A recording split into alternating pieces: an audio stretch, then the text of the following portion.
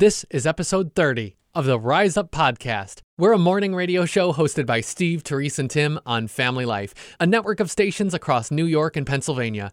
Our podcast is a weekly conversation that will help you think and grow in your faith. If you haven't already, subscribe today so you don't miss a single episode, and find out more about our show at familylife.org.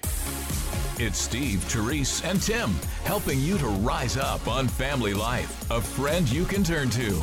I don't know what to do. I don't want to miss out on God's will. I could be God's doing the will. wrong thing. Oh, God's will. Isn't that an interesting topic for or any age, really? Because you don't want to miss it. You don't want to miss God's will. Yeah. It's funny because going to a Christian college in a dorm room with a bunch of Christian guys, I feel like I heard this conversation all the time. And it was a number of years ago for me now.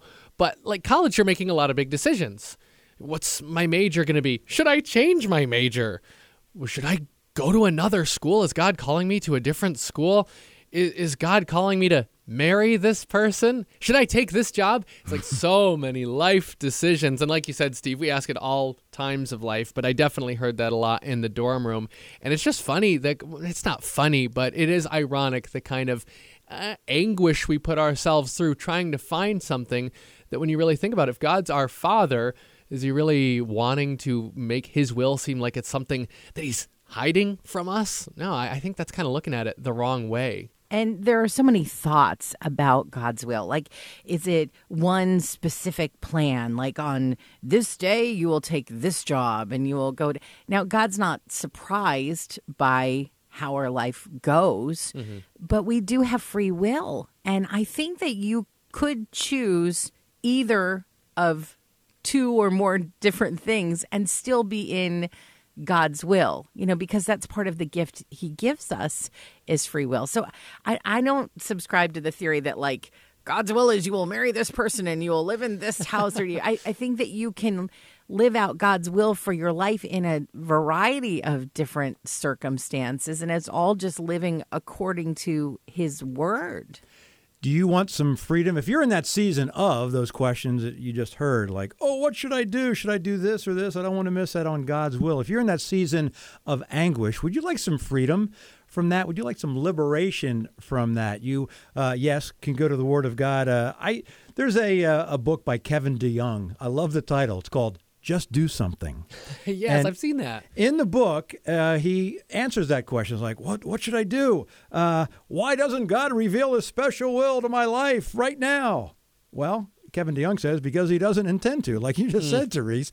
This guy has an interesting way of putting it, but, a lot of us are listening. We want to hear that still small voice to tell us what's next, instead of listening to the clear voice of Scripture telling us what to do right now. God does have a will for your life, but it's the same as everyone else.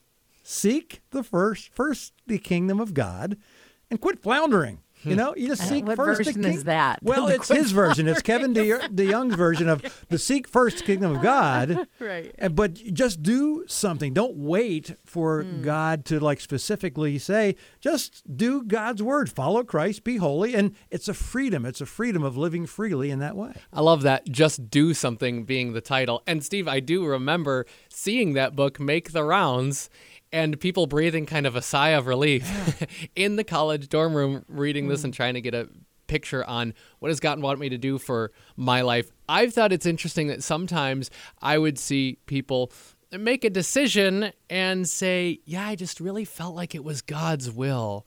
And you'd look at the decision and whatever it might have happened to be, you really started to think to yourself, yeah, but is this kind of more just like it's what you wanted to do anyways, so it conveniently looked like God's will at the time? Those conversations happened. But also the opposite kind of thing can happen too sometimes, and I don't think we should put ourselves under this pressure. And that's saying, well, this is what I really want, but doesn't that mean that it kind of can't be God's will? Doesn't God want me to do something hard, something sacrificial? Isn't God going to call me to do something I don't like? Well, no, just because you want to do something doesn't mean it isn't God's will. He might very well be calling you, to use your gifts, to do what makes you feel alive, to do what you enjoy, even if a map didn't fall down from the heavens with an X marked on it that says, go here. He might just be directing you by the gifts he's already given you. Right. In Psalms, we hear, take delight in the Lord. He will give you the desires of your heart. So clearly, it's God's will to give you the desires of your heart if you take delight in the Lord. It's all about this relationship that you have with God. And I think we can find this crossroad between peace and paralysis.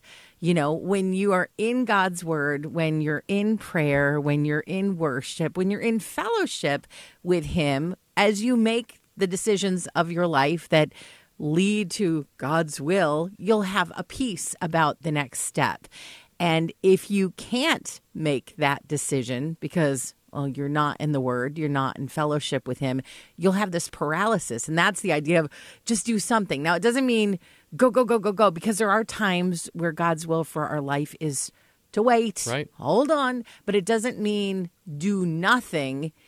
In the waiting, there are things that you can be doing to serve others, to develop your relationship to God, to grow closer to him. So when you reach the crossroads of peace versus paralysis, you know, how's your relationship? And I do think that when we don't feel a peace about something, that is God saying, I don't really want you going that way, you know? Mm-hmm. Can I give some free marriage advice? This is free anyway. But this is advice right. that Audrey and I have taken, and I've given it to so many married couples when they have big decisions as a couple to make. And we have so many examples of this in our life where we got advice on a big decision from well-meaning, Bible-believing, God-loving people, you know, and they gave advice. But as a married couple, we didn't have that, what you just talked about it, Therese, peace. We didn't have that peace with their advice. And so I've always said this to married couples, and I'll say it right now. Take the advice or don't take the advice, but here's what we've learned in our marriage. If, as a couple, you both have that peace beyond your understanding and other people's understandings, that peace of God, then go that direction. If one of you doesn't have that peace, then the chances are you might not want to make that step. But if you both have the peace, and here's what happens. If you both have the peace and take that, it may work out, it may not work out the way you thought it was. But if it doesn't work out the way you thought, at least both of you as a couple have agreed and had that peace and go like, hey, that didn't work out the way we thought it would, but let's move on to the next step. So yeah, as a married couple, agree, have that peace beyond even well-meaning people's understanding. And sometimes that lack of peace in one person is God's way of saying, okay, yes, but not right now. You know, there have been times where my husband has thought, we should do this. And I've been like, not so much. Or, you know, and then after a while, I get to the place where I go, okay, you know what? I think we should do that. And it's because God's timing wasn't ready for it. You know, we get into this idea of God's will, you know, like he's developed these blueprints for each one of us. And it's like, okay, I need to download God's will and I have to follow this. You have them right there? Can I have a copy? Can I have a copy? I want that. Exactly. Hold on. I've got to print another version. But we do know that the scripture says, for I know the plans I have for you, declares the Lord, plans to prosper you and not to harm you, plans to give you hope and a future. And maybe that's the key, that God's will for our life is to have hope. It can have a myriad of different paths to get from A to B, but at the end of it, that trusting in God, in following his word, in his leading, in the peace that we get from having fellowship with him, that we will have hope as we move forward into the future. May the blessings of the Lord be with you in all that you do today. This is Rise Up on Family Life. You both know, yes, I love technology, but artificial intelligence, when I see it in the news, does it make me nervous sometimes? Yes. Yeah, I think it does. Do I have maybe a small amount of what some people would call paranoia that robots could take over? Maybe, let you be the judge. But could something small kind of take the edge off of that for me? Yeah, I think a name could do that. Because when Tesla, the electric motor vehicle company, when they unveil their new robot assistant that they want to put in our homes, when they unveil him, he's 125 pounds, 5'8". He can deadlift 150 pounds, and they want to put this robot in your home to help you, of course. I feel a little bit better about it, knowing his name is Optimus. It was like Optimus Prime, the good guy from the Transformers series. I think, I can relate to that from my childhood. That makes me feel a little bit better. Like other things obvious to avoid, like, the Tesla HAL. That would have not gone over very well. Or like HAL? Megatron. No, wouldn't have gone for that. Like, at least it's not the Tesla Terminator. I think a name, something in a name makes me feel better. Sharing the message of hope.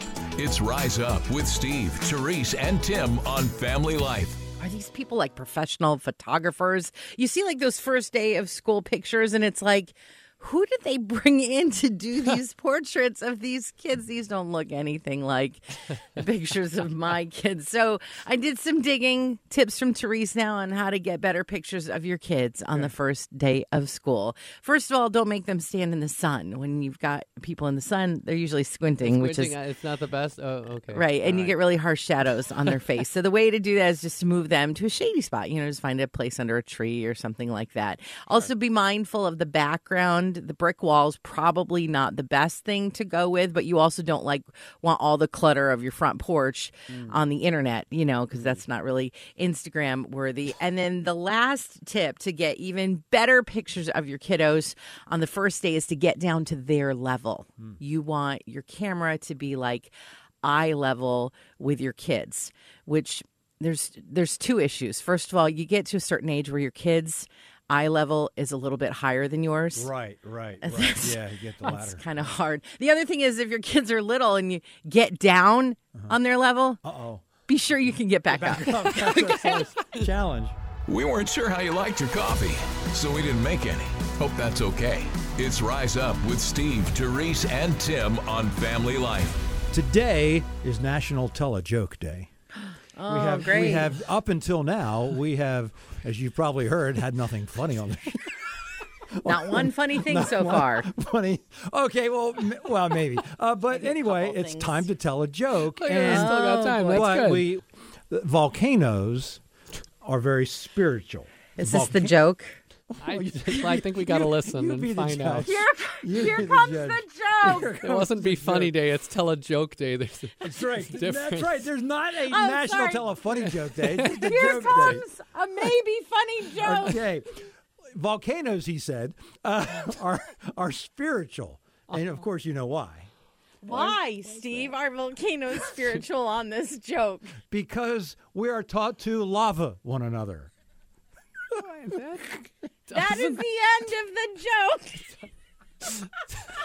joke. National Tell a Joke Day. It doesn't Lava God, lava others. Wow.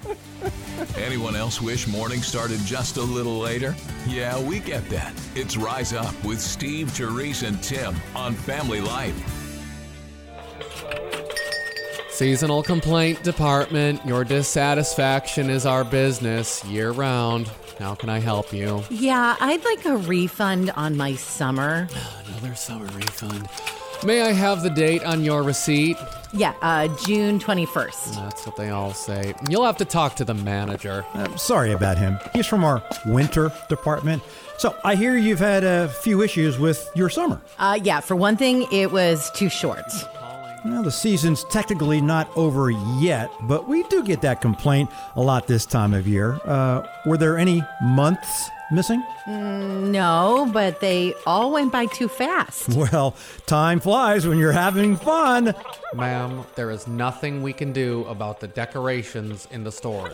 Maybe I should refer you to our seasonal appreciation division. They're usually much less busy. No. Definitely not ready for my summer to be over. Is there anything else you can do? I can't tell you why this season isn't what you're hoping for, but I can tell you that whatever's next, there's reason to be hopeful. That, and I can throw in our end of the summer pumpkin spice consolation package. Ooh, deal! This is the season that the Lord has made. Let's rejoice. A reminder from Family Life.